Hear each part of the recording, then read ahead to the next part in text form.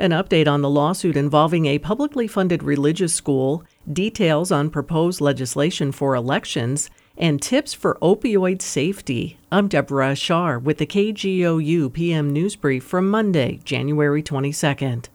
The National Transportation Safety Board is investigating a deadly helicopter crash. 3 people were killed when the Air Evac helicopter went down Saturday night in southwest Oklahoma.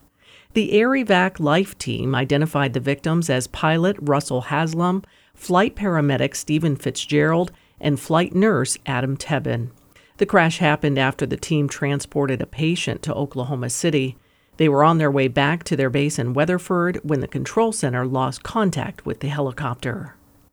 Plaintiffs in the lawsuit against what would be the nation's first publicly funded religious school were handed a win Friday. State Impact's Beth Wallace reports the judge presiding over the case has been disqualified. The lawsuit is against the St. Isidore of Seville Catholic Virtual Charter School and the statewide Virtual Charter School Board. It was brought on by Oklahoma taxpayers and a parent advocacy group.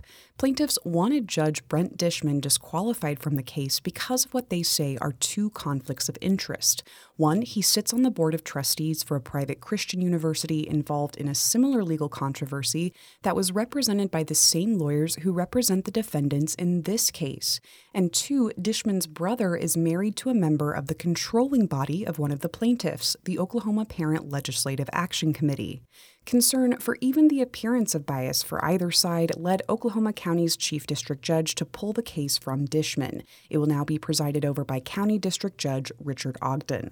For State Impact, I'm Beth Wallace. State lawmakers will convene in early February for the start of the legislative session, and one issue they will likely address will be elections.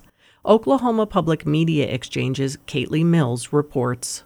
Lawmakers will weigh a handful of election subjects, including technology use, requiring an ID at the polls, and more. One bill by Republican Senator Nathan Dahm would add restrictions to absentee voting by requiring each special ballot to contain a watermark. Senate Bill 1374 would also require county election board officials to be the verifiers of the absentee ballots containing the watermark before they can be counted. Senate Bill 1515 by Republican Senator George Burns would allow the use of GPS by county election board secretaries to ensure a voter is assigned to the right precinct. Burns also has a bill that is pushing for picture voter ID at the polls. Meanwhile, Democratic Senator Julia Curt is sponsoring a bill for more nonpartisan local elections. Senate Bill 1544 would require all county elections to be nonpartisan beginning in 2025. In Oklahoma City, I'm Caitlin Mills. The Oklahoma Department of Mental Health and Substance Abuse Services is launching a new initiative to educate the public on how to safely use, store, and dispose of opioids and other prescription meds. State Impact's Jillian Taylor has more on how the department is spreading awareness.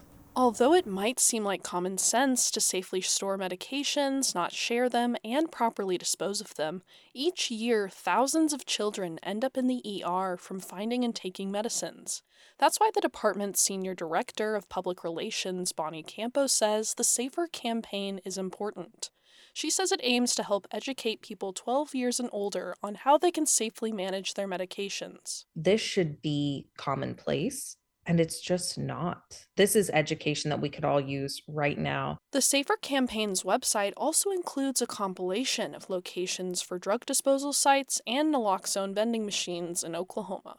For State Impact, I'm Jillian Taylor. You can find more Oklahoma news on our website, kgou.org, and on the KGOU AM NewsBrief podcast. I'm Deborah Ashar. This new year, Life Kit wants to help you succeed, because everyone needs a little help being human. It can seem so overwhelming. You're not alone. Who can I commit to being? If you want to do something, then just do it. Just take that first step. Great advice every week. Listen to Life Kit from NPR.